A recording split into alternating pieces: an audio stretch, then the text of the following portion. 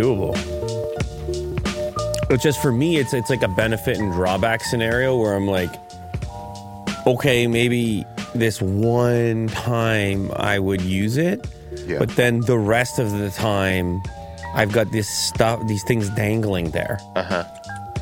And it's like the plus minus on the potential versus like, or the plus for the potential versus the constant minus reminder of the dangle. And then I'm like, I'm out. Yeah. Instant removal. And you don't want to take them out because there's going to be holes. You kind of just want a hoodie. I don't mind the holes. Okay. I don't mind it. All right. A couple of circumstances like that where it's because it showcases a customization, an alteration, like a personal approach. Okay. If you didn't have them there in the first place, then you don't have that kind of, almost like that idea of imperfection, the idea of like the worn down material, like but on purpose, like not from the factory, not the company telling, you know what I mean? Not like the hole in the fancy jeans, like the holes on the knees of the fancy jeans. It's got to be worn down by the user, or decided by you. Yeah. If you were like, hey, I'm going to change that shoelace or whatever it might be. It's a customization. I like a customization. Right. It's a little bit of personality. It's a little bit of imperfection. Like what's perfect for you. Which is probably perceived as imperfect by others. Gotcha. Well, that's really what personalization is. Yeah, to make it your own. Making something perfect for you by making it imperfect to others.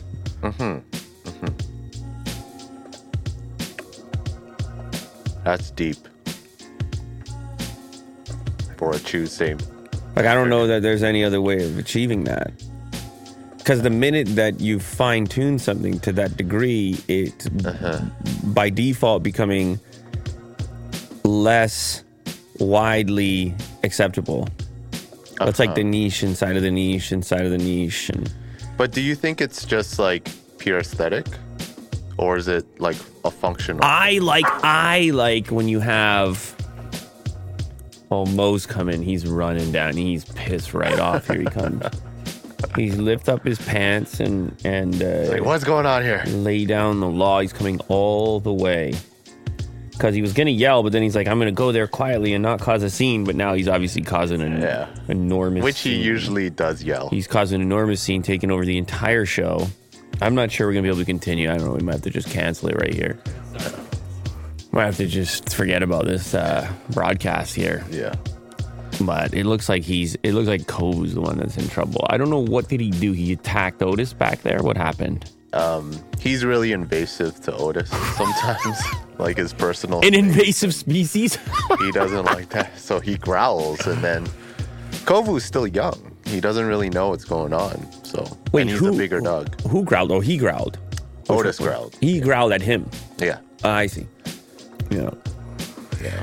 Will just called Kovu an invasive species. Probably true. You're pointing now? What do you want me to do? A taste test? Oh, yeah, I bought them. The sugar cinnamon? So it's a chip, but it's a sweet one? Yeah. Oh, all right. Yeah, I'll definitely like that. I'll get there partway through the show. Okay. When Will gets to his particular topic that he wants to... well, there is one here. When he gets to his topic that he wants to manage today, which is... just one. I mean, near and dear to... Like, he's prepared... Well, actually, I'm kind of surprised by all of it, to be honest. But yeah, you're going to feel what it's like to be Will. He's going to make sure that you can... feel his presence as he presents his one thing today. I'm just whimpering. It's a reason to stick around. He's got a thing today he's presenting. Yeah. Well, it's early on. He's got a thing just he's presenting letting you know today, so which is good. How's your mic today? It's working. The cable is connected. Somebody sabotaged me yesterday. Yeah. unplug the cable. You could have been scrambling around for ages if we didn't. Because I think you saw it. Did you see it was disconnected? I think a little bit. Because I didn't even see it, but it had been a little popping and crackling. Over time, it was slow sabotage. It's like when you get poisoned to death, but it's a little bit at a time. Yeah. I heard this like little story about how to actually hurt someone really badly. Is you give them a little bit of salt at a time, and over time they just like overload on salt. This guy's trying to hurt someone really badly here, slowly. That's what I'm saying. Yeah, they come in, investigation. It's like Sherlock Holmes. Yeah, and he's like, we've discovered trace amounts of cyanide in being delivered in his tea over time in the bottom of the tea kettle. And we have reason to believe that sounds like a good show. I'd watch that. A cyanide. I watch that. Cyanide killer?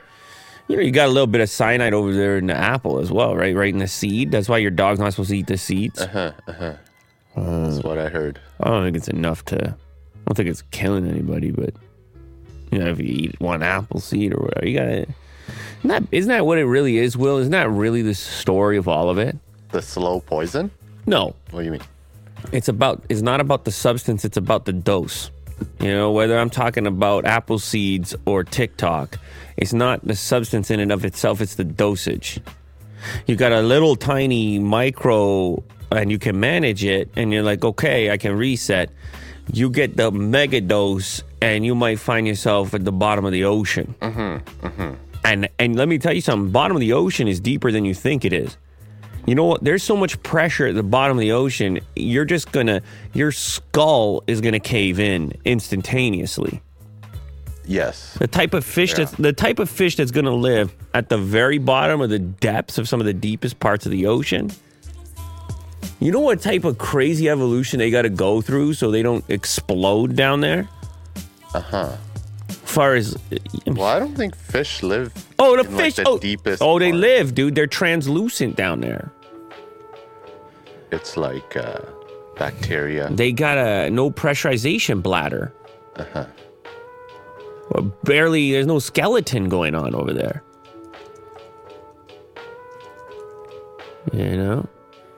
They look like aliens down there. Over there, behold, the deepest fish ever filmed, right there, 6 days ago. So you might be reading about your best friend Elon Tusk, but I'm looking at this guy right here. That's my best friend. Yeah, that's my best friend. Like a Pokemon. That's my best friend. Actually, looks kind of cute. Well, let's not get carried away. Nah, finding the world's deepest fish. Yeah, down in the trench. 8,000 meters, Will. It's got a family. No. Well, a little bit, but the thing is the bait to actually get it on camera. They're saying what's up. They got to throw that bait way down, deep down over there. That's a special guy right there. Deepest fish. Wait for all the dead particles to get deep enough. And there we go. Dinner time. 8,336 meters, Will. What you know about it? That's what I thought. I know that it's dark. That's what I thought, Will. And so that's the dosage that matters. You might go swimming on the surface and come out and live a normal life. But you hit yourself with the heavy dose. You swipe and scroll and tap and you don't watch the clock. You might never come back, Will. Slippery slope. You might never come back. They're gonna come to me and say, "Where's Will?" I'm saying that he didn't come back. I'm gonna be like, he's right there physically, but he never came back. I got lost to the talk. He's right there. I mean, I'm looking at the shell of a man, a guy I used to call Will. But the dose was too heavy. Yeah. He didn't manage the dose. He didn't take a step back. He got too carried away.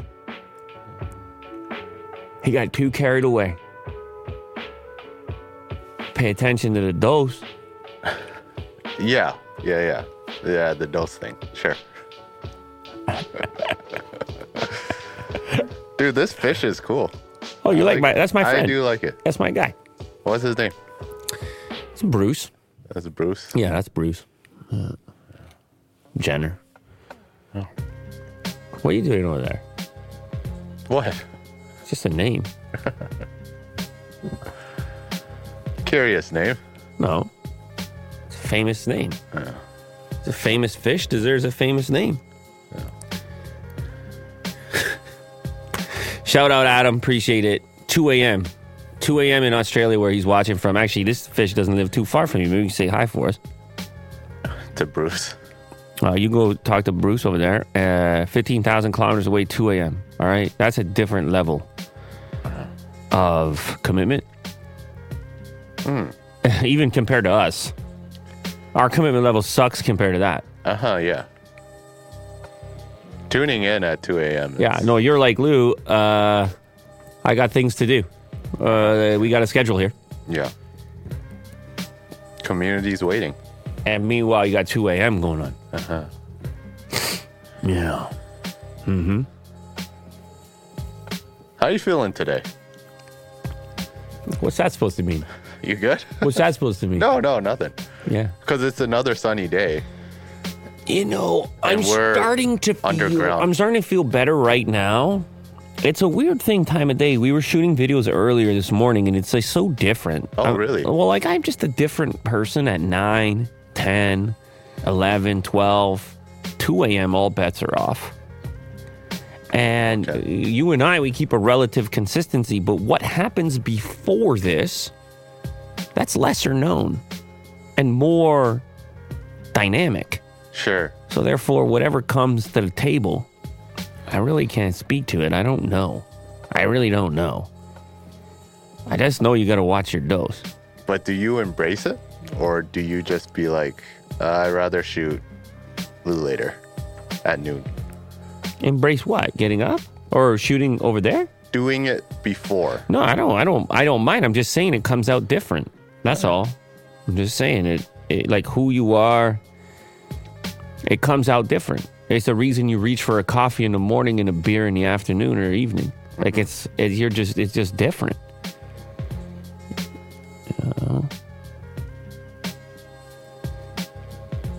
Yeah.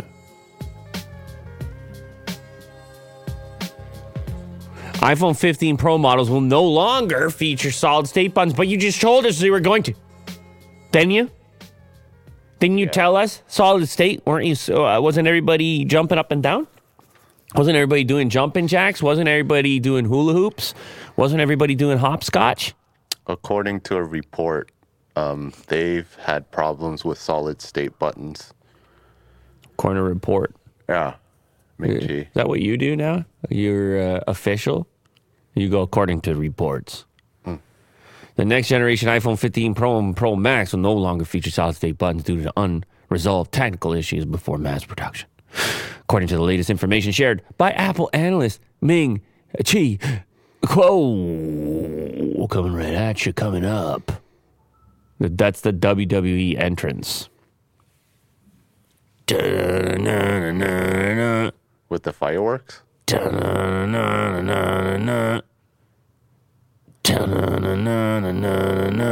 Who's that? Stone Cold I don't Steve know. I don't Austin? remember. It's Ming Chi Kuo. Oh, okay.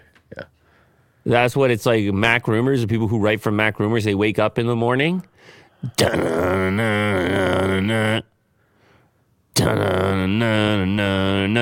an email in their inbox, Ming Chi.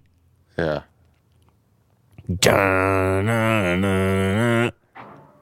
Right? Yeah. One day we'll see his face. He's coming on the show. Yeah. We'll talk to him. I know you're arranging all that. Mm-hmm. Kuo said the iPhone 15 Pro models would be equipped with these solid-state buttons. He said that in October. And then 2 additional Taptic engines. So you were going to feel it. It's going to feel like a real button, but it's not a real button. It's a solid-state button. We can all be done with buttons, actual buttons. Things get in there, dust particles. My latest survey indicates that due to unresolved technical issues before mass production, both high-end iPhone 15 Pro models, Pro and Pro Max, will abandon the closely watched solid-state button design and revert to the traditional physical button design road quo. It's unclear if traditional design means that there will be 2 volume buttons or if Apple will still adopt the single elongated volume button, as was previously rumored.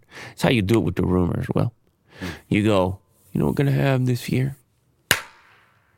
We're going to have we're going to have a night vision camera. We have a night vision video camera like Sony did way back in the day. It's going to see in the dark. And I'm talking video. That's what's going to happen. And I'm talking it's going to be green, like military style. And they're like, wait, Apple, this seems really weird what you're talking about. Uh-huh. And then you come back and you say, nah, they're not going to do that. Yeah. No, we were wrong. They're not going to do that. He takes it back. We're not going to do that. And now you get 2 news stories instead of 1. Mm-hmm. And you could do 3. He could go back now. Yeah. Like, wait. He goes back now. Issues resolved. And he no. He goes, my latest survey indicates a little bit of progress on the solid state. Tiny progress. Not saying. Tiny progress. Nope. I looked at it again, sir. Nope. It's all done. Never mind.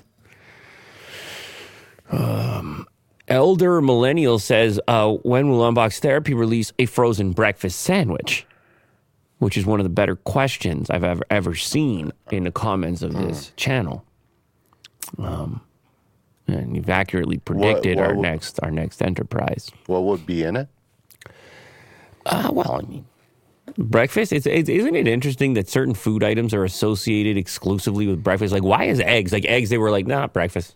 And then they started the ad campaign where they're like, you're weird. Eggs are only for breakfast. No, you're weird. You're weird? You don't remember that? No. They had an ad campaign where they were trying to convince you. It was like the egg farmers were trying to convince you that you could have eggs any time of day. Because people will only eat it at breakfast. You don't eat eggs outside of breakfast. It's rare, but yeah, it's right. Rare. I don't really. It's rare. And then in breakfast, it's not rare at all. It's the opposite of rare. Uh-huh.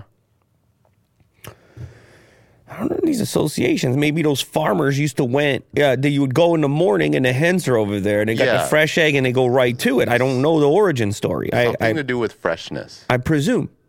Yeah. And it gets associated with the morning. Bread in the morning as well, freshly baked. So this is what we got to do. I mean, we can't reinvent that. I'm not going to try to give people turkey in the morning. No, maybe it's some sort of secret sauce or something. You know something, though? Huh? I'm going to let you in on something right now. I kind of don't mind turkey bacon. I know it's not actually bacon, and it's kind of ridiculous to call it bacon. It's this thin, weird texture to it. But I don't know what it is. I don't mind it, Reese. It's an option over there. And I go, okay, let me try it. Somebody, I don't know, one of those waiters was like, we can do turkey bacon.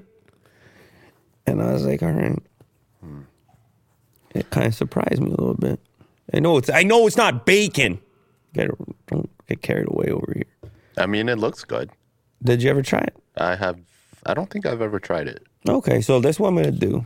It's gonna be a lean one for those of us that are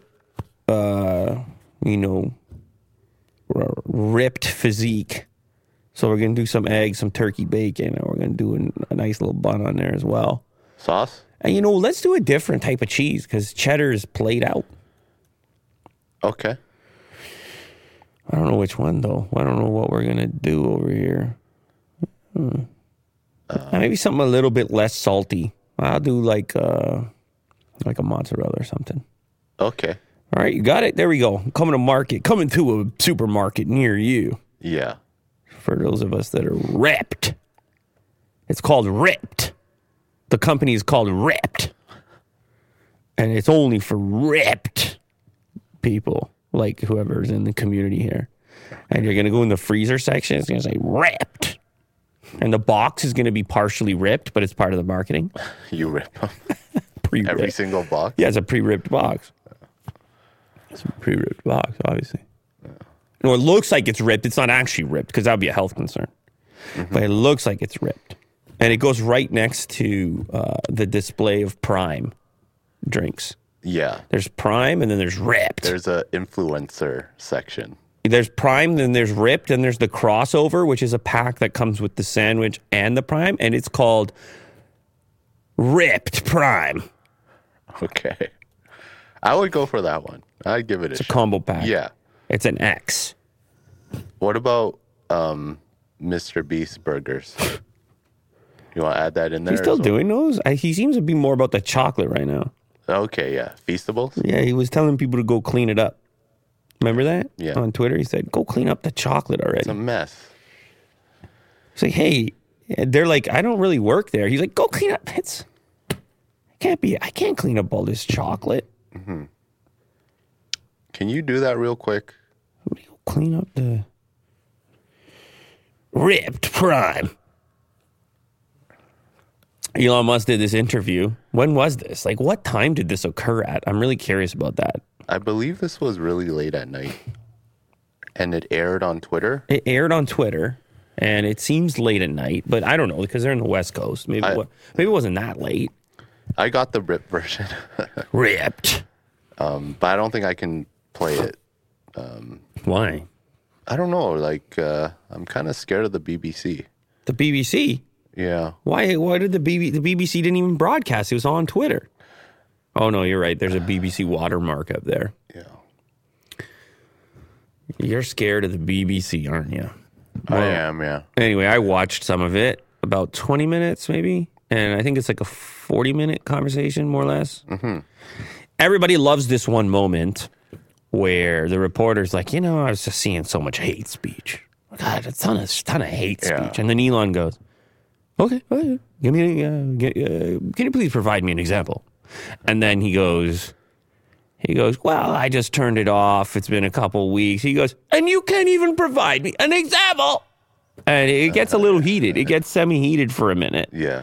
And then, of course, your usual Twitter side-to-side ping pong ball of, I'm going to hit it at you and you're going to hit it at me. And so they say, look, and he got stunned.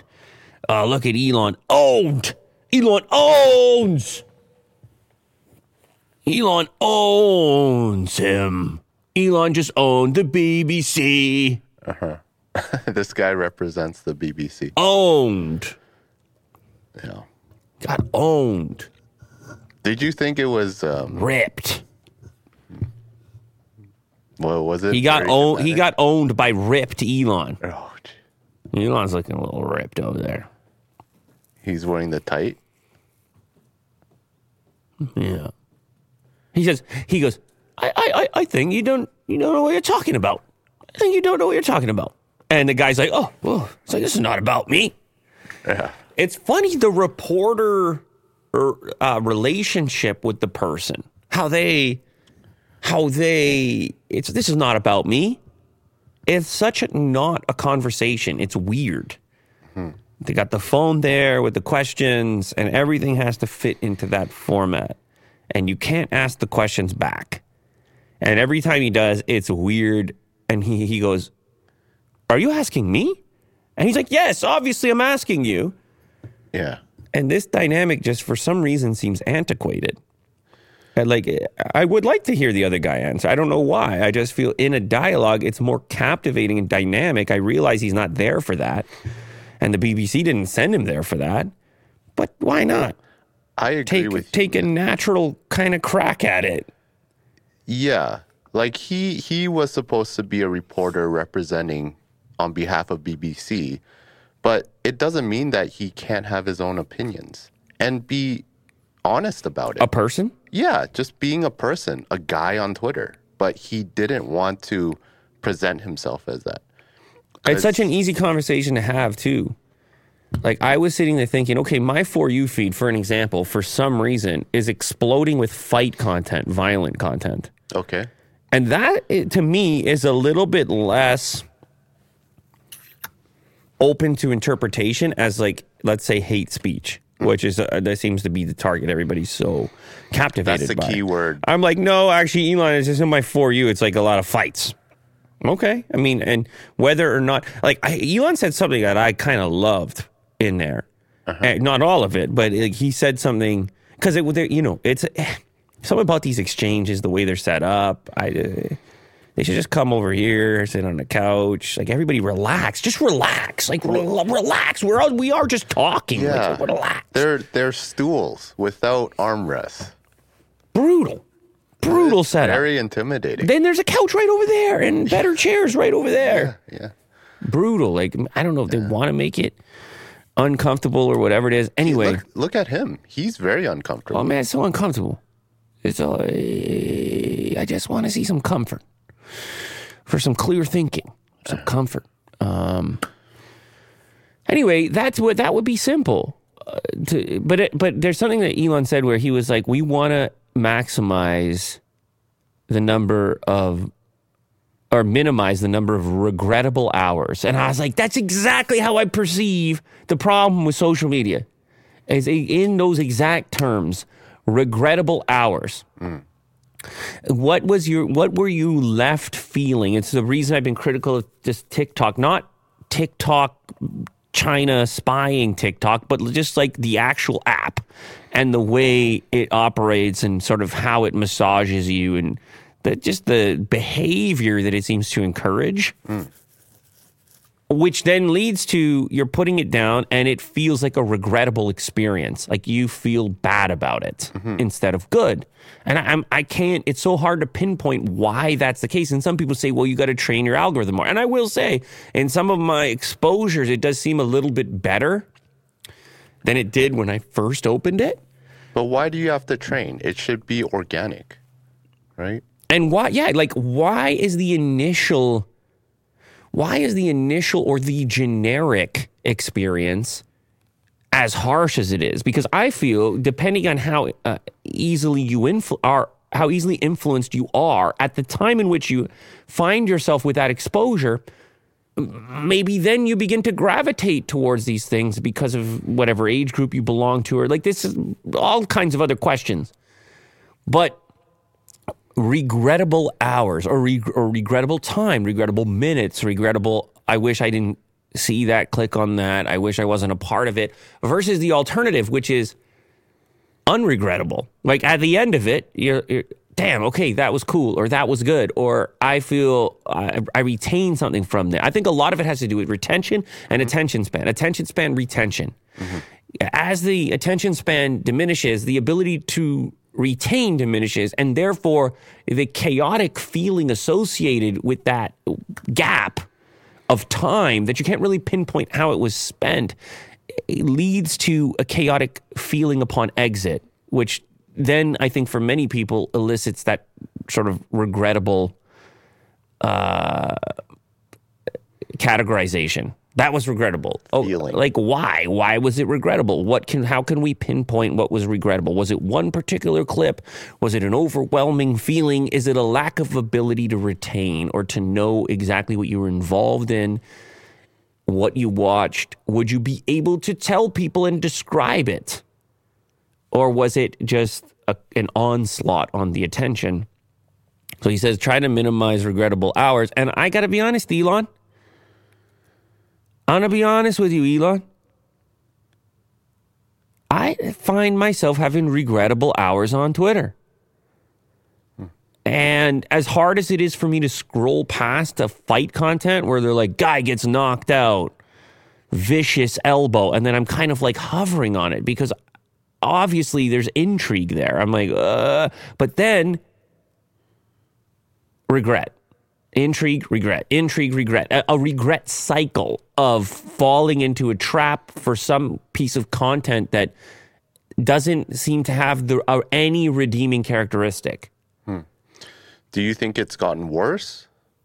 Like over the past couple of months, or? I don't know. I want to ask the chat right now if anybody else is having the same experience, because maybe it's exclusive to me on the For You. Maybe I watched one too many of these things, and that's the part too. Like, how do I reprogram? What am I doing now? I got months worth of reprogramming going on. Or maybe it's some sort of paid move where you have to actually pay for the premium and then somehow you get less of that.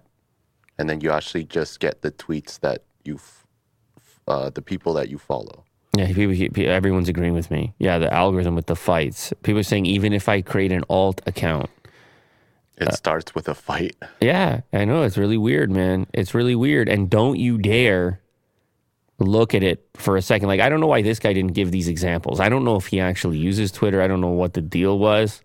But there's plenty of examples of this going on. He could have said, like, political back and forth, which ultimately just leaves you with a negative sort of sour taste. It's just conflict in general, which isn't the same necessarily as hate speech. And I think this is the problem with the language and stuff. It's just like, yes, you can say something that's hateful, fine.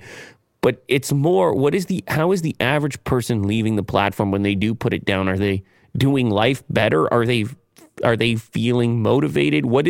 How would a person describe it? I don't know how many focus groups you need to do, but how would a person describe their experience on Twitter? What words would they use to describe an experience on Twitter? Would they say novel? Would they say delightful? Yeah, there should be surveys. I don't know. Would they? Yeah. I don't know. I doubt it, at least based on my personal experience. Kind of like how YouTube does it, where they have like a little survey box once in a while about a particular video. Maybe the best, it's just on a Twitter. Somebody here in the chat just says, sorry to cut you off. They say, if my algorithm strays away too often, I'm closing the app. Maybe that's the best indicator you can send. Yes. But this guy, Brad, he is kind of aware of like, this is something that he shouldn't watch, or it's not him. Or he doesn't have any interest in it. Some people just kind of doom scroll and just keep going. Here we have a couple comments. Social media in general is depressing, not just Twitter. It's pointless, all anger. Like, do we want to see other people's anger? Even if it's hard to click away from it, it's like it's hard to look away from an argument happening in real life. And it might take you a while to exit that because it's captivating temporarily. I've been off Twitter solely because of those fight videos. Energy draining, if you ask me. So here's your feedback, Elon. And obviously you're not going to see this, but this is where this guy, I'm like, if he doesn't have to be only reporter mode, he can actually supply some feedback here. Yeah. Which is why the Twitter Spaces could have been better. I think that one of the problems, though, is once Elon's sitting there, I don't know if people get nervous or if it's the fan base or whatever it is. Well, there's a particular part in the interview where it's actually after the interview. The interview is about like an hour, where Elon decided to just take questions from Twitter. And this interviewer, this reporter, didn't want to talk about it. He's just like, I'm done talking. This portion, like, it's over. And just kind of like stonewalled him. Yeah. Like it was, and there was like 5 minutes left, of Elon asking his own, just answering. But he didn't want to participate. And I presume that there is some sort of traditional journalism tactics or even ethics where you're really not supposed to make it about yourself. And particularly when you're working on behalf of a publication, that your job there is inquiry. Like similar to, I guess, detective work where you're not supposed to really insert yourself into the thing. But you wouldn't do that. I wouldn't do what? Like just have like a Q&A. You would want to talk to Elon to try to like... Oh, if I'm him? I know, but I'm not a journalist. I'm not a that's exactly what my point is. I didn't go work at the BBC and I'm not surrounded by people that would hold me to some kind of standard. And this is where things sort of seem to fall apart. Actually, this exchange right here seems to be what exactly the divide is that some people want the internet to just to be people talking to people, and some people want to have institutions in there, some people want to have both. But you can see how hard it is for institutions and people to interact, and where you run into walls, communication walls where, hey, that's not the rules of right now, or it's actually not two-way. And I think, like, technically speaking, when I think of Twitter, just the dynamics of send a tweet, limited characters, language in general, and the lack of resolution associated with communication, like you don't see the person, you can't hear their tone. It's just a perfect place as it currently exists. It's a perfect place for misunderstanding, and it's a perfect place for miscommunication, and that's frustrating. And I don't think it's delightful for a lot of people who engage with it. Now, I have had delightful experiences. I've had even almost communication errors where I was like, I said to somebody, and I don't remember who it was, this was a while ago. I said to somebody on Twitter, I had spent like a few moments there, and I was kind of feeling like I was being pulled into the depths of this conversation. And I said, was it a negative? Yeah, it was some, I don't remember what it was, but I responded with saying, I don't think this forum is the best place for this conversation. And the other individual responded by saying, you know what, I respect that, or something along these lines. And I was like, whoa, maybe we can get to a place of understanding that we don't have to do this stuff. We don't have to perceive this forum as being the be-all and end-all, and we should probably all become more aware of its limitations and the places in which it pushes us towards feelings and frustration that may not be there if we had the rapport, if we had the full resolution of conversation and communication. Well, yeah, this is not it, right? Like this interview. Or maybe it's just I think they could fix it. I think they could come back and do a part two. I think I'm sorry, the reporter's name we should know. He's on Twitter as well. Jack Kamen, I think. James Clayton. What did you say, Jack Kamen? Sorry, buddy. James Clayton 5. Yeah. And I presume he's getting a lot of action on Twitter right now. Based in San Francisco, so they could do it again, and maybe they could do it again in a more casual setup. Maybe they could do it again in almost like a podcast formula, or just do it on Twitter Spaces. No, I would think they should see each other in person. In person, yeah, they're both in San Francisco, sure. And maybe even outside the BBC label. Maybe just with a little bit more freedom and casualness to it. Then we might get a better flow that leads to more insight, because something about this formula is painful.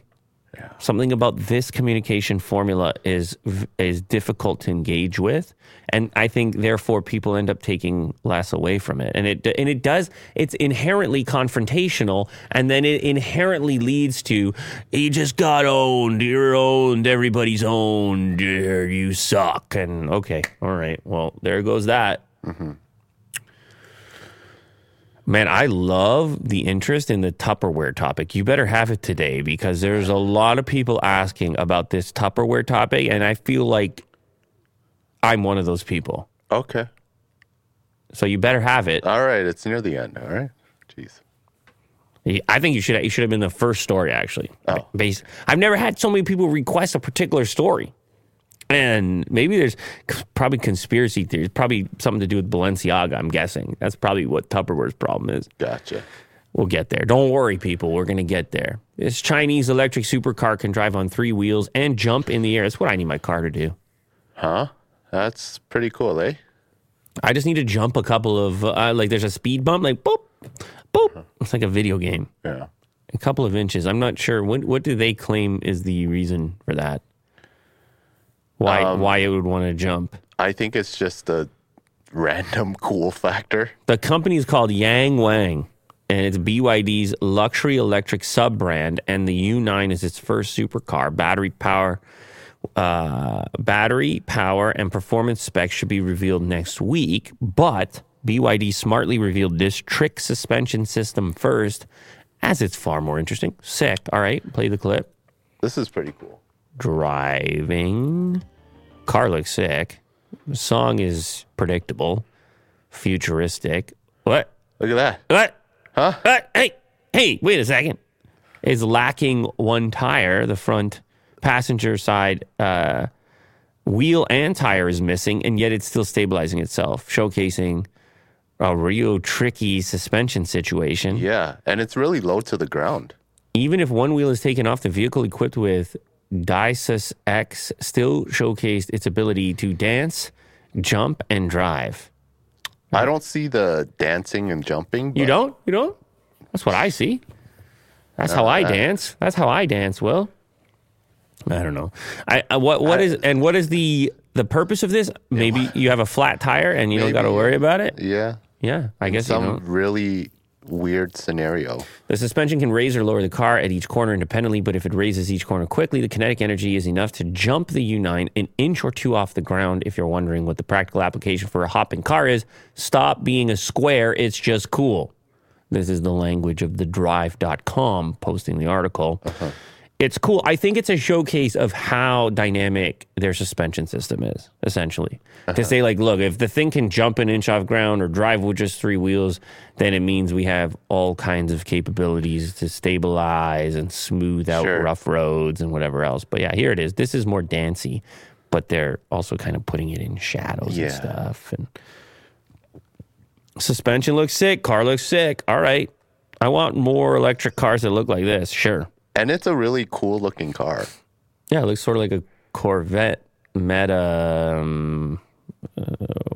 What is it? What is it like combined with? I don't know. It looks a lot like the recent Corvette. It looks funny. The way that it's like just bouncing bobbing about. Well, those cartoon cars did that in Cars. Oh, there's the jump. Yeah. Boom. Oh, and slow-mo. That's sick. Okay, never mind. Yeah, I don't care. We don't need a reason. We're just going to do this. A jumping car. Imagine in the parking lot. It's like, hey, man, I'm going to just jump my car right now. The guy's like, what are you talking about? And you're like, my car, I'll just jump it like a few inches off the ground in one position. Bet you $100. Can your car do that? Huh? I'll bet you $100. They're like, okay, sure, bud. Okay. And then just hopping. Yeah. Thieves are now stealing cars via a headlight can injection. A new complicated way to steal a vehicle. Just stop stealing the vehicle. Stop stealing. Stop it, steal. Stop it, steal. But with headlight.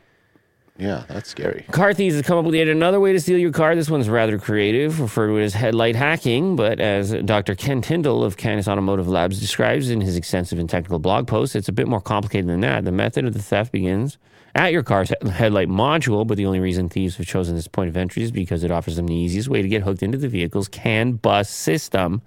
The CAN bus system of the vehicle is a method by which the numerous ECUs throughout a modern vehicle could communicate with each other. Thieves are using this central nervous system to their advantage by executing their attack, referred to as CAN injection. So there's a capability then of integrating with transmitting and receiving data and therefore reprogramming and blah, blah, blah. I'm driving your Toyota RAV4. The vehicle used an example is a current generation RAV4, but it's vital to note that the vulnerability is not specific to any particular OEM or model. It's an industry-wide problem at the moment. Thieves are pulling bumpers and trim pieces away from vehicles, which allows them to access the CAN bus near the headlight connector. Much of a vehicle's CAN bus systems will be found hidden deep inside of a car. But since modern headlights are so smart these days, they require their own ECUs. Boom. Into the electrical system. Mm-hmm. Booyah. A simple play button on a fake JBL speaker injection tool is programmed to instruct the door ECU to unlock the doors as though you have the actual key to the car in your hand. You turn the vehicle on in a similar fashion, and a thief can simply drive away with your car without ever coming into contact with the vehicle's actual key fob. Yeah, increasingly, they don't even need the key fob. They don't need to relay the signal from the key fob. They just need to plug in somewhere. Detach your horn beforehand, maybe. I'm such an expert in this at this point. That's creepy. Unfortunate. But I'm with you, random username. Sick and tired of people stealing cars. I'm also sick and tired of it. Yeah. There's just better things to do. I gotta believe. I gotta believe. Like you could go on Twitter and yell at people. you know? Or you could go on Twitter, as Elon says, and have a bunch of unregrettable hours. Good luck with that. Yeah. Unregrettable hours are so hard to come by in the form of entertainment. And imagine if it happens every day. What? Regrettable hours. It does happen every day. It does, yeah. Yeah. Yeah. So, Like, yeah. but like, don't you feel like actual experiences in life, relationships, things like this are far more often the ones that are not regrettable? They're not the things that you regret. Sure. And then so much more often, entertainment and all these other things competing for your attention that work and get your attention, they become the regrettable ones. It's so rare to have a truly unregrettable entertainment experience. Extremely rare. And whether you don't even want to call it entertainment, because entertainment in and of itself often feels regrettable. It's like, feels like you have to be learning or retaining something. And then you're like, you know what? I don't really regret that because that feels useful to me. Like usefulness and regret. There seems to be some sort of correlation there or lack of regret. Study mixes ChatGPT with The Sims to a delightful effect. You just decided to find that word delightful because it's been a core topic. That's a really key term that I look for. Watch an interactive day in the life as AI-powered sprites interact, form memories, and pursue their individual goals, including a Valentine's Day party. Yeah, it's a Stanford experiment, and it's in collaboration with Google. Is this your moment? Well, I read into it. This is your moment. Because it was actually a fan submission or an audience Go ahead, submission. Will. Go ahead. Okay, well, it's an experiment where it's kind of like Big Brother. You put these AIs who have their own attributes into a dorm room kind of setting and just let them loose. Let them do their thing. They can go to the washroom, they can eat, they can sleep, they can socialize, they can invite each other into like different scenarios. Like in this case, this experiment ran, I think, for like 2 days, and it was like a Valentine's Day event that one person held, or one robot held, or AI, and then started asking other AIs to kind of like come over and like have this event together. And it's really interesting because you can like go through this experiment and see all the AIs, like what they're doing, what they're thinking. And it's in like this little, they have like their own houses kind of thing. And yeah, that's pretty much it. I can totally see this in the future where like certain AIs that you can kind of root for, like kind of like in a sim situation, and you watch it like entertainment, right? Like who falls in love with who, or who has beef with who, you know what I mean? It's, I don't know, it's kind of interesting. It's like a lot of other areas in which we imagine AIs are replicating human scenarios. This is kind of funny or cute because of the way the it's like art, a sprite art. Yeah, is the way the art is. But it doesn't really matter what the art is. You have to see past it. It could be models that look exactly like humans, and if the understanding of human behaviors is enough, then sure, you could have all types of random drama unfold. Yes, this is exactly why they made this experiment, is because they want to see how, like in a scalable kind of like scenario, what humans would do. Right. Trying to emulate through AI. There's a really particular scenario where one AI wanted to run for mayor, and then that's what it was told. And then the AI actually had to like go to the different houses and ask for their support. And then it kind of worked. But imagine if you kind of scale it to like, 1 million AI, or like, millions, and then see how it unfolds, right? Yeah, it's kind of cool how, like these training simulations could be used for real world scenarios. These sugar cinnamon crisps, You like them? Pretty good. Okay. We're talking about the future. I was wondering if it was going to be potent. It's very subtle. It's subtle. It's much more subtle than I thought it was going to be, and I like that. Mm-hmm. So, sugar cinnamon crisp. I don't know. Give it a crack. It's a corn chip with some cinnamon, obviously a little bit of sugar and a little bit of salt. Mm-hmm. It's a good time. It's a bit of a party, and especially when you get to listen to Will's big moment, and you kind of get to have a couple. You have a couple cinnamons as well. That would do it. Well, it creates. I mean, there's an atmosphere going on. Yeah. And I know you talked to me before, like you wanted me to get out of your way on this topic. So it set the stage. Yeah.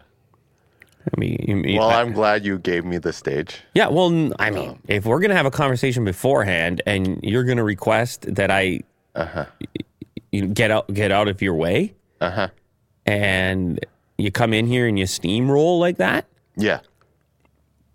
I'm going to get out of your way. I'm going to give you, the floor is yours. Yeah. This one took me by surprise. Actually, just reading through, because I could totally see it in some sort of entertainment fashion. Mm-hmm. You have AIs that you root for, and then you watch them be in a Big Brother house, and then have them interact with each other. I think it gets really interesting when the human input is minimized. And all of a sudden, it's just the randomness of AI proliferation.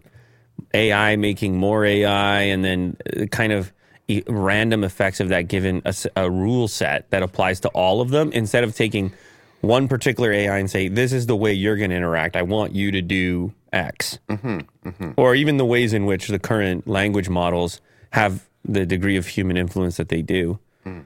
I mean, that's the new frontier. That's the big thing, is the AI thinking on its own. The AI. The terrifying proposition for most. NVIDIA. Oh, by the way, people think you did a great job there. Okay, thank you. 100% better than the time that Lou had to go pee. Oh, way better. I didn't say anything.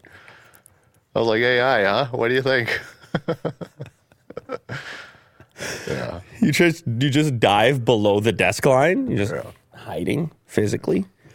NVIDIA announces $599 RTX 4070 available April 13th. Good Lord. We need to sell off some of those old GPUs, Will. Yeah, that's holy cow. $599? That's not bad at all. That's going to be the value one, isn't it? Isn't that going to be the one you want? Yep. Yeah, that's going to be the one you want. NVIDIA's latest RTX 40 series GPU is designed to beat the RTX 3080 at 1440p gaming, making its new RTX 4070 graphics card official today after weeks of leaks. RTX 4070 will be available April 13th, price starting at $599. For NVIDIA's own Founders Edition model, NVIDIA is pitching the RTX 4070 for 1440p gaming at more than 100 FPS with ray tracing and the company's latest DLSS 3 upscaling tech enabled.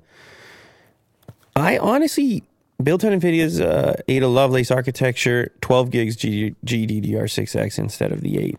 I don't even actually know if that's a good price. When the 3070 came out, what was the starting price? Do you remember?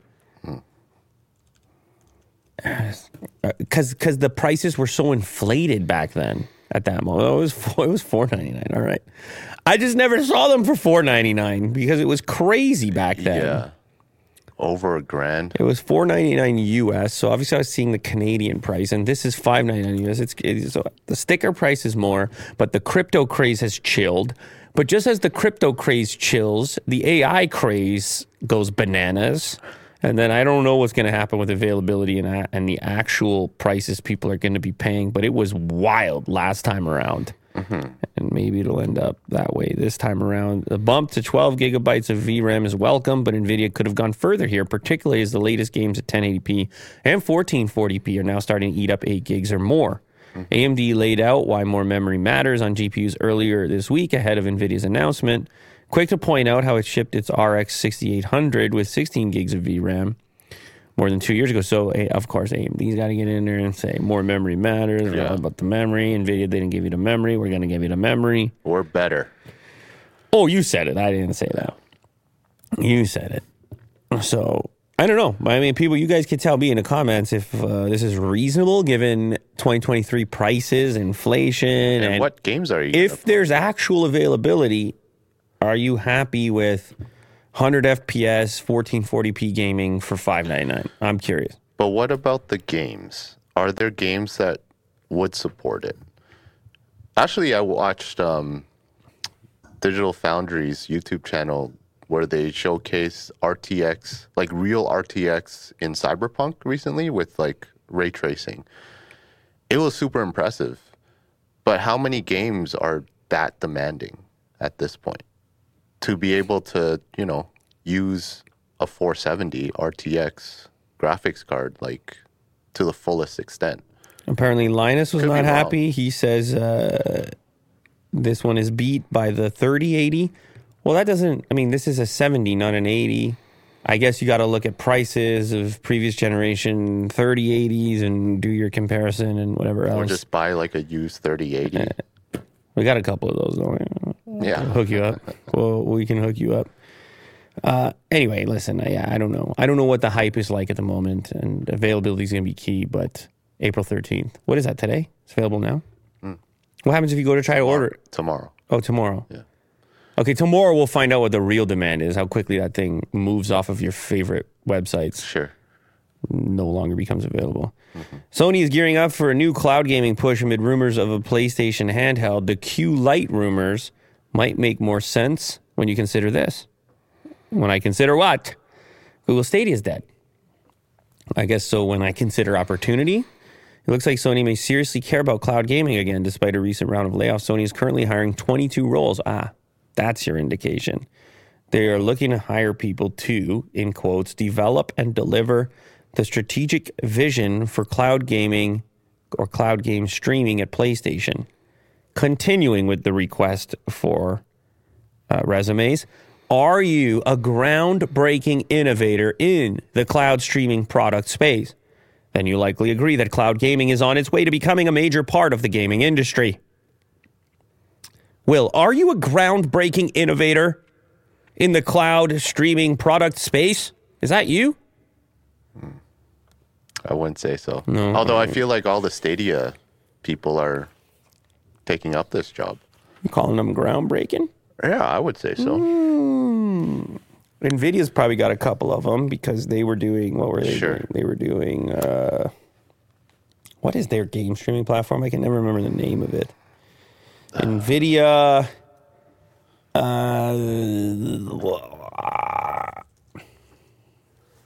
GeForce Now. Here's an idea. Why don't you come and play some GeForce Now? Now? Like, you mean like right now? No, it's the name of the product, Now. No waiting. Play, you know what's better than playing later? Play GeForce Now. GeForce. Yeah. People like it. People like it. It works pretty good. Actually, Stadia worked pretty good until they were like, we don't want to be doing these games. This stuff is hard, man. Yeah. They were like, they started to realize they were a PR disaster around the corner. They're like, game studios, building games. Everyone hates us. Let's get out of here. Building games is hard. I actually put an article in today, though, about how AI is going to do it anyway. It's already starting to lop up all those jobs. Oh, boy. AI imagines a Renaissance architecture as footwear. There's a separate AI article. A lot of AI talk today, so be warned. There's a lot of AI talk every day. It's the hottest thing in tech, dude. Yeah, it's interesting. You know that. It's just so creative. This is very, very cool looking. Extremely impractical, obviously. Yeah. Like, just... You can't imagine actually having to wear something like this. And even if you did wear it, which maybe you could, I don't know how they're printing this or what it's made out of. I mean, it's just an image at the moment. These AI images have this tremendous bokeh going on for the depth of field. It's great. Like, you have 3 stages here. I look at this AI image, I go, okay. You got the boot in the front, and then you got the slight focus fall off to the secondary heel on the next boot over, and then you got the heavy focus drop as you move towards the... It just appears really background. 3D. Almost like a render. Envisioned by AI artist Strange Thing, the footwear, which range in a variety of styles, capture architectural and artistic expressions and details from Renaissance architecture. The results are absolutely stunning, even though impractical. Oh, they said impractical too. I feel better now. They are stunning. I don't know why that seems so cool to have a house or a castle on your foot. I don't know why that's a thing that they kind of look 3D printed. We want. In a way. Look at the imperfection here. That little, like... Sure. Notch. All right. Yeah. The heel looks kind of flimsy here. I'm scared. I'm concerned. But I don't know. You could picture... Huh? Maybe. Bad?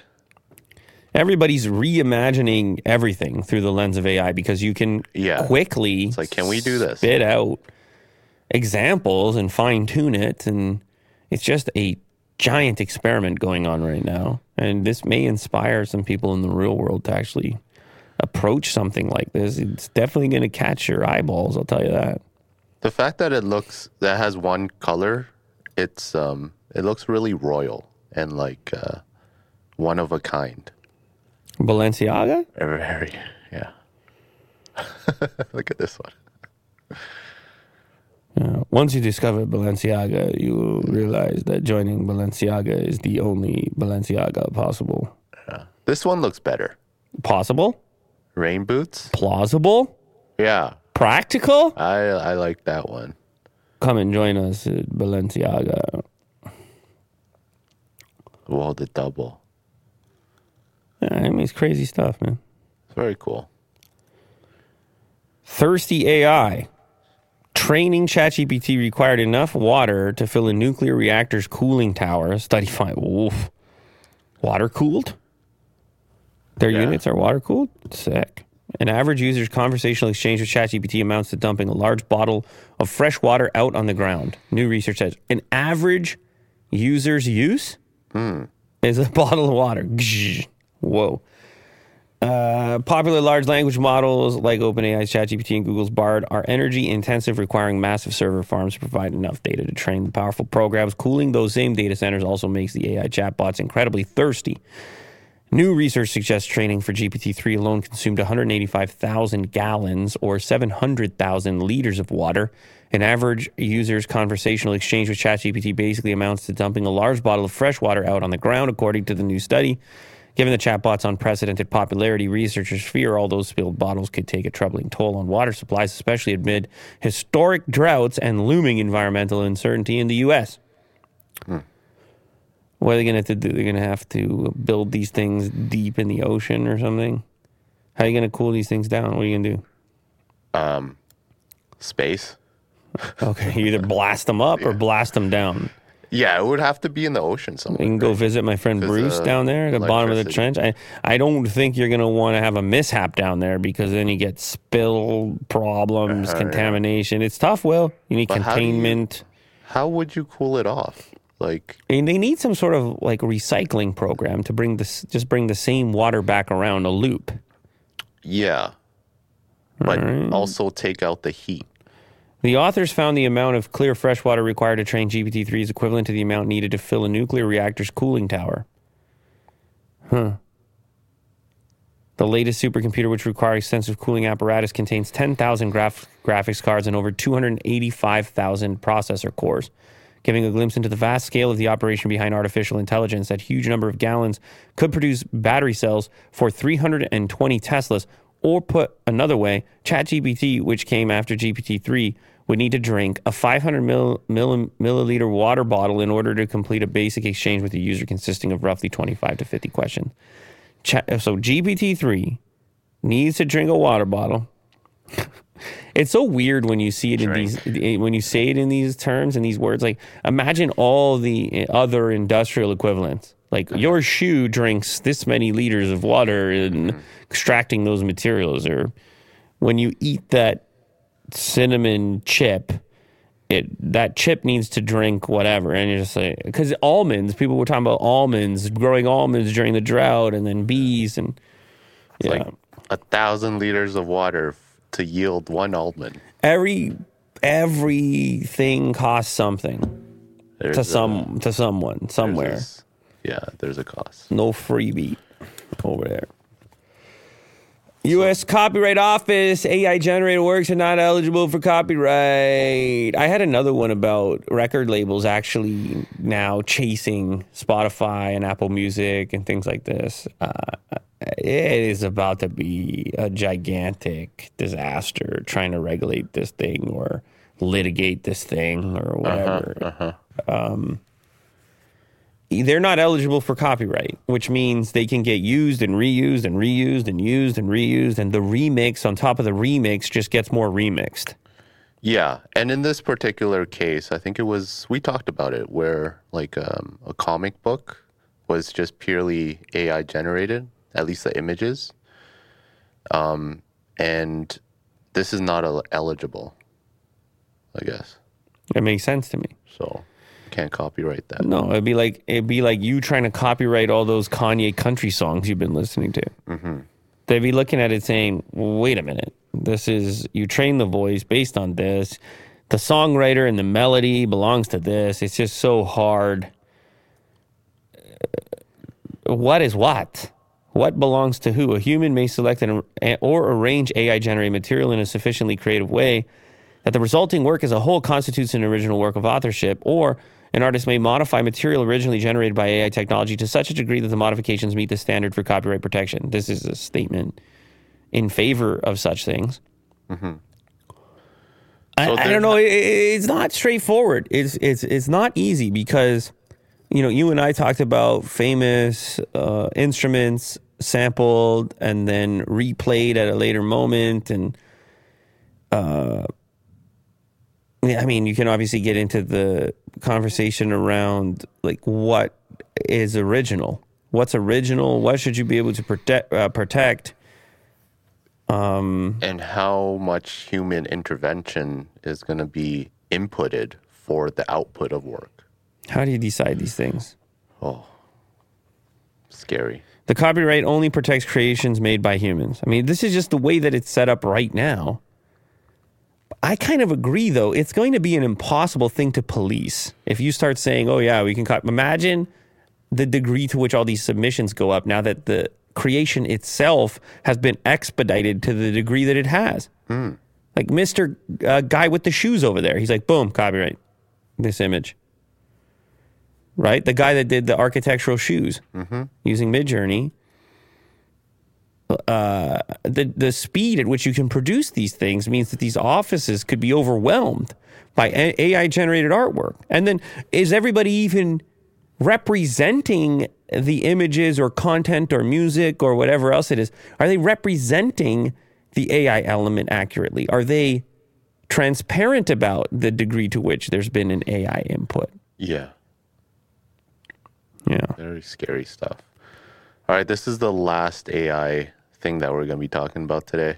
And I thought it was kind of cool. Okay. It's just, in this specific scenario, Leonardo DiCaprio is talking about, I believe, climate change. But his voice is replaced by other celebrities. And I think it's actually pretty good. An expert, but as a concerned citizen. One of the 400,000 people who marched in the streets of New York on Sunday. And the billions of others around the world Steve Jobs to solve our climate crisis. As an actor, I pretend for Robert Downey Jr. I play fictitious characters, often solving fictitious problems. I believe that Bill mankind Gates. has looked at climate change in that same way, as if it were a fiction. As if pretending that climate change wasn't Kim Kardashian would somehow make it go away. But I think we all know better than that now. The edit? The other angle. Yeah, dude, that's strangely accurate. The main thing that you end up noticing is just a quality difference. Yes. Of the recording. Uh-huh. If you could nail that, then I think a lot of these become far more believable. Uh-huh. Because as you transition between the two. But yeah, you're obsessed with this kind of voice training stuff. Mm-hmm. You've been listening to... And poor Kanye. What? he gets the brunt of these AI generated things because I don't know, there's something about him that like he won't take it lightly, so people troll more kind of situation. And it's just funny. It's just him singing "Hey There, Delilah" is I don't know. I think it's just kind of funny. So what other Kanye versions are you listening to? It's usually like funny love songs that like has, your thing is like, Kanye love element. song. That's your thing. It's is there any Kanye country music? I think that would be wild. Let's see if we can, since we're on the topic. I mean, this will be the last AI thing that we do. Man, it's crazy. You can upload whatever you want. Well, there you go. Chasing You. Here we go. Okay. A cover. Sipping on some from a fifth steak. You hang your shirt on that maple lamp. Slipping through the moans of the river bank. Wasn't very long while jumping in. Damn, he sounds happy. I guess I'm still doing now what I'm doing now. Chasing you. Wow, that's like an alternate universe, man. That's crazy. Yeah. Look at this genre. Yeah, it's all Kanye. There's so many. You think that it's him because he's easy to pick on? Is that what you think? Yeah. I mean, he's also tremendously famous, and I think... And he has a very distinct voice. I think also his voice kind of... applies well to AI synthesizers, like because it was already kind of processed in a way, sure, that you can't tell the difference as easily as maybe one that's recorded a little bit with a little bit less kind of electronic processing. Yeah. Give me one more. Give me Fast Car at the top. I don't even know what Fast Car, or maybe I'll recognize it here. Oh, Tracy Chapman? Starting from zero, got nothing to lose. Maybe we'll make something. Me, myself, I got nothing to prove. Wow. And to get us out of here, been working at the convenience store. Managed to save just a little bit of money. That song's an absolute banger, by the way.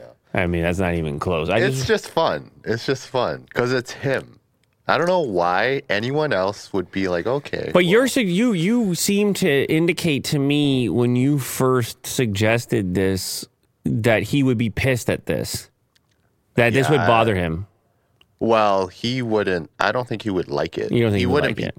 Maybe not pissed, but yeah. Can you make sure I got the name right here? There's some humor there. Can you make sure I got the name right here? For which? For the original artist of this song, Fast Car? I think it's Tracy. I just want to make sure I got it. Tracy Chapman. No, it's Tracy Chapman. He covered it. Oh, okay. Yeah. Okay, that's what I said. I had it right. Man, that's a throwback and nostalgia for me. Because I just remember when that song was a big hit, and I remembered like it coming on the radio when you're driving around as a kid or something. Yeah. Fast girl. And then there's Kanye covering Adele songs. Yeah, no, I'm sure it's unlimited, dude. I'm sure it's unlimited, and everybody is now thinking, "Oh my God, the music industry." And I'm guessing you didn't put the article in because I just added it recently, but the music industry is now like Universal Music Group is fully going after the likes of Spotify, Apple Music. They're like, no, now's the time. Right there, AI generated songs on Apple Music and Spotify breach copyright, says music labels. So now we are in the absolute depth of it because especially music labels, man, they don't mess around. All the legal stuff that's going to happen is getting kicked off right now. It reminds me of Napster, Metallica. This one seems so much more difficult to police, and it's like one thing where where the music labels have these tremendous relationships, like the Spotify's and the Apple Music, but where you have much more user-generated content, like places like YouTube. Oh my God! And the upload button is so accessible and frequent, and the likes of TikTok and Instagram, and it's just going to be impossible to police it. And that's why they had to come up with systems that started to look for melodies and all this variety of systems to search for copywritten material. And now they've been officially asked by these record labels, and these companies are worried about these record labels because they're sitting there saying, well, we kind of need this music so we can keep billing our customers. And do we have to build tools now to police this? Because it can't be humans. So now we're going to have to build AI to look for and hunt down AI. Yeah. Ironic. There's some wild stuff. AI-generated songs are created in a similar way to AI-generated systems, ChatGPT and Bard. The systems learn by analyzing huge volumes of text, but in this case, huge volumes of voice, images, obviously, as we know, video. The Financial Times reports that UMG has emailed a number of streaming music services, including Apple Music and Spotify, asking them to block scraping of lyrics and melodies. We have become aware that certain AI systems might have been trained on copyrighted content without obtaining the required consents or paying compensation to the rights holders. This is Kanye. He's like, well, how did you train these AI in the first place? It's like, oh, just scrape the content that's out there and available. But that's my voice. In these data sets, they're like, nope, content. No, I'm a person. It's my voice. Content. And the amount of it, these people are extremely exposed on the internet. Content publishers. The ability to train based on that is extensive. And so the results are going to be incredible, and we just experienced it. We got Kanye singing anything. I don't know how they're going to shut it down, but the emails have been sent, and that's step one. UMG or Sony or whatever, it's only a matter of time now before it goes and goes and goes, and then artists start to ask, and then artists start to try to issue these takedowns. But like you were just on YouTube, and it's a billion of these things. Yeah, it's so prevalent. There is currently no system in place for taking this stuff down, and no. In the same way that you can't get that content copywritten to begin with, like we were just talking about, you can't take the AI generated content and get a new copyright for. You can't say this is original. In the same way, it's becoming difficult to attach these newly generated pieces to the original or the previously copywritten version of it, whatever the song happens to be. Yeah. You would need to have rights to maybe the master, which is impossible. This gets very complicated. Yeah. Absolutely. All right. We've said our piece, right? AI is done for today. We're on to Tupperware now, which is a story people really care about. Favorite. This is a story people really be requesting. Do you still use Tupperware for stuff? I don't know if I have Tupperware brand or if it's no, I have Pyrex brand. Oh, okay. So the container is glass and the lid is plastic. I don't know. You've probably seen it. Okay. So, yeah. You might have it. It's just because with the glass, if you want to microwave it or something, you can just take the lid off in the same container. You can microwave it. So sometime a kid might take a lunch or something. He want to heat it up. And I don't know if they say that you can't be putting plastic in the microwave, right? Yeah. There's probably some fancy plastic you could do it with, but you don't want to do it for glass is fantastic. That many times. It gets heavy. And it gets hot. The glass gets heavy, you carry it around. Yeah. And I'm sure Tupperware probably got into glass as well. Okay. Either way, Tupperware is having some major issues. Tupperware has now issued another warning that it may go out of business completely. And this is a brand that for some reason people have, well, I guess it's like a lot of things. You have a fond, nostalgic kind of connection to it. And it's one of the few brands that created a category around its name where people would actually look at a competing product and say, oh, Tupperware's the one. Put it in a Tupperware. And you're just like, you know what that item is? Like Q-tips or Kleenex. Exactly. Yeah. You just know what the item is based on the brand name. And so you never expect brands like that to run into such difficulties. But apparently, they've been a little bit slow to adapt as a brand. They used to do Tupperware parties, actual marketing door to door.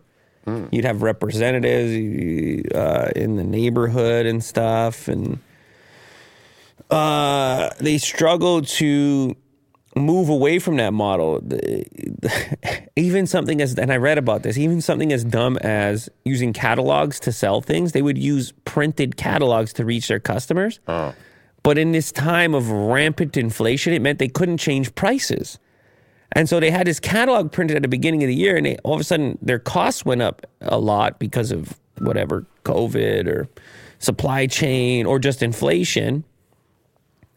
And it wasn't dynamic as selling online. And then they never got onto Amazon, and they were just a little bit slow in this thing.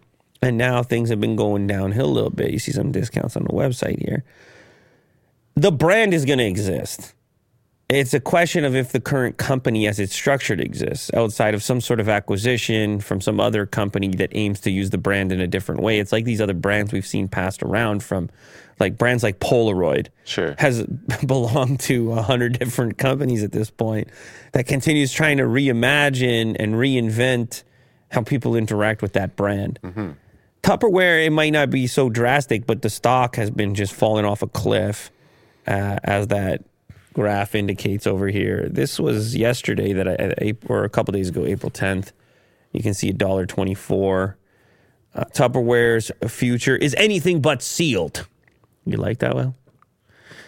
The company has now tapped bank Moelis & Co., a Chicago-based law firm, Kirkland & Ellis, to look into options for its nearly $700 million in long-term debt. Apparently, they made some deals with like big box stores, some contracts around like certain inventory requirements, and they're left holding the bag here. The company's stock closed down almost 49% Monday. Brutal. The brand is 80 years old, and they're now going on Amazon and Target, and they're trying to go into cooking gadgets. Click on the article just below there. We needed to evolve. This was actually written, I think, about a year ago, and they were already realizing at that point, this is May 6, 2022, they were realizing at that point, like, oh boy, we got to go fast here, because they saw things dipping hard. Mm-hmm. And you can see back then the stock had plunged 40% to $10. And at the time they were saying lockdowns in China, Russia, Ukraine war. It's crazy that's like a year ago at this point. I guess people working from home, they wouldn't need Tupperware to bring to work or anything, right? So that might have impacted. What's crazy, if you look at 2021, 80% of the company's sales, which was still $1.6 billion, still came from direct selling channels. Tupperware parties. Like, that's crazy that thing hung on as long as it did in that formula. In the digital age, after multiple years of sales declines, it became clear we needed to evolve to offer consumers ways to reach our products in the ways they choose to shop. Yeah, that changed a little bit over the past couple of years, the way that people choose to shop. I think the brand still has like awareness. You can see people are asking me to talk about it over here. People know what Tupperware is, so they'll find a way. The brand will find a way to stick around. Maybe not in this current formulation. They have an extensive catalog. Extensive catalog. Man, all these different types, collaborations with Disney. Hey, man. Different colors. Hey, man. I don't mind it. It's tough to compete, though. You look at these prices. Look at that Tupperware Ultra Clear 2.2 liter container, $35. This is $200. That's what I'm trying to say to you. For a 7-piece set of containers. That's what I'm trying to say to you. Oh man! You go on Amazon now. You understand why it could be trouble. They were used to high margins and a totally different sales technique, going door to door or whatever, or even just selling through their website exclusively instead of having to go compete in places where other products are available that are probably going to be a lot cheaper. But yeah, this stuff will surprise you. The pricing on this stuff. Here you have one of their travel mugs, $52. They're pitching themselves as like a premium brand over here. What the heck? Whoa, that's weird. Having a stock option here? Yeah. Like maybe they'll never make it again, or Yeah, it's like, hurry up, buy now. Well, it seems encouraging when it's like 4 left. You're like, oh, damn, let me get one. Yeah. But 124 left, I'll come back later. Yeah, I'll be back. I'll come back later. So, okay, yeah. That's it, right? Yeah, they went premium with it. No, that's it for now. I don't know. I guess we'll follow up if they actually go under. Okay, Tupperware talk. If they actually go under. No, I mean, people listen, man. Who else is going to talk about it? Well, we're the guys. We buy high, we sell low. I'm on it. Who's going to come with the Tupperware news? It's us. It's our responsibility. It goes into one. It's one of our categories. Don't you dare suggest that was regrettable time spent on the internet, because it wasn't. Because no, now you know. Not. Now you can go in real life. You can utilize that information. Mm-hmm. It's not financial advice, but you could utilize that information, even if it's just in conversation. You hear about Tupperware. Maybe you go talk to your grandma or something. Remember the Tup? Grandma, you don't know what's going on with Tupperware. Oh. Bridging the gap, bringing the generations together. Mm-hmm.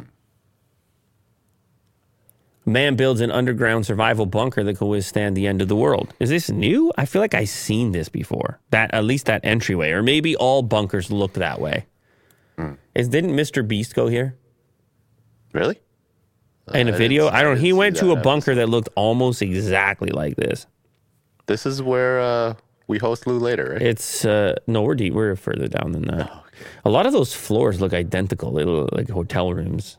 And then, what is it, waste at the very bottom down there? Yeah, I'm guessing these are just like apartments. Or maybe waste would be at the very top. It's an interesting thing to consider. Because of the smell? This person, Larry Hall, ex-government contractor, ready for anything. He is the proud creator of the survival condo underground bunker, capable of withstanding the end of the world. This is in Kansas. And if the apocalypse happens, he won't be bothered by it. Well, I guess it still depends on what type of apocalypse. It's just tough to really do much with it in the meantime. Yeah, this looks a lot like the place that Mr. Beast visited. This is not bad. It's not bad. You got to have fake windows made of displays. Yeah. So you don't really... It seems like there's a lot of light. Yeah, a lot of recessed lighting in the ceiling there. There's a rock climbing wall, ping pong, so different activities you can do. Some people are turned on by this idea. There's a subsect of people. I don't know, some kind of survivalist element, and then being prepared or ready for anything, squirreling away your resources, self-sufficiency, and all these things. It's cool, no doubt. It's just, I think it's unfortunate you could put all this effort and energy into something that you may never get to utilize in the way it's intended. But who knows? There's a lot of things in life that are like that. Uh-huh. That might be the definition of a man cave. The pool area looks a little liminal. It does, eh? It does. Oh, wow. Anyway. Yeah. All right, last one. Questionable $2,500 hoodie makes you look like you were plucked out of Minecraft. The pixelated silk pants that you've been searching for are here as well. Is this for a fashion show, or is it to actually use? I always wonder that. Is it like inspiration, or do you wear this? It's $2,500, so I'm not buying it to wear it on this show for the purpose of the gag, although that would be really weird looking. Hey, just a guy on a show wearing that, and you're like, is this guy a cartoon or? But I feel like this is like in full effect. If you're sitting around or like just walking normally, like the effect of this pixelated thing would not hold too well. Can I just ask you a question? Okay. Man cave or caveman? Which one sounds better? Man cave or caveman? Go ahead. I like cave. Go ahead. I like caveman. Okay. Yeah, it makes it look like you're in a retro type of game. And, oh, God, is the lower part? Oh, that weirds me out. The skin tone of the lower part. Almost got you there. I didn't know what you were scrolling into there. The way it's quite a confusing look. So who's responsible for this? the Pixel collection from Low. It was at Paris Fashion Week in October, and the listing of the products includes the $2,500 hoodie, $3,400 purse, $2,500 pants, $1,850 for the t-shirt, and $790 for the denim skirt. So very affordable prices. I don't know if Balenciaga approves of any of this. I doubt it, to be honest. Mm-hmm. But maybe that's our future. Fewer pixels. I doubt it. Yeah. That's kind of cool. Web design. You would have been proud of something like that at one point in your life. Yeah. Responsive. This is fun. So responsive. So what if I want to buy one? You just buy it right now? Let's see how that experience goes. Give me the hoodie. You want the hoodie? Yeah, I want the hoodie. And give me a large. Oh, all right. Sold out already. Damn, dude. Well, that didn't... Can you fit? You can't fit into... Why are you putting extra small on there? It does look oversized. I mean, look at how high fashion this is. Oh, you can be like that for only $3,000? Come on, Will. That's you. I don't mind it. That's you, man. Oh, man. I'm not going to buy it for the purpose of this show, though. You walk around like this. You put those shades on. Imagine you just go, you're like, there's you and you go to Costco and you look like that. What kind of energy you think you're getting back in your direction? Yeah. Yeah, they would kick me out immediately. Somebody calls it CSS drip, go hard. Oh, okay. Right? Okay, yeah. You know about the cascading style sheets, don't you? Yes. Thank you very much, everybody who joined here today. Thank you to the Sugar Cinnamon Crisps that kept me going and fueled right up. Thank you to everybody who left the super chats here today and the regular chats. Contributed in one way or another. Thank you to the 2 a.m. crowd that's watching from all over the world. Well, whatever time you happen to be watching at, it's wonderful for us. Thank you for those that watch the clips, those that join us live, so on and so on and so on. Now go have some sugar cinnamon crisps. Can you give me a crisps? You got to put the S at the end, though. Not singular, crisp.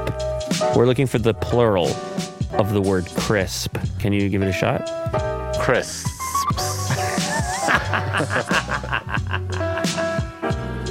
Why's it got to be that way? Later, guys.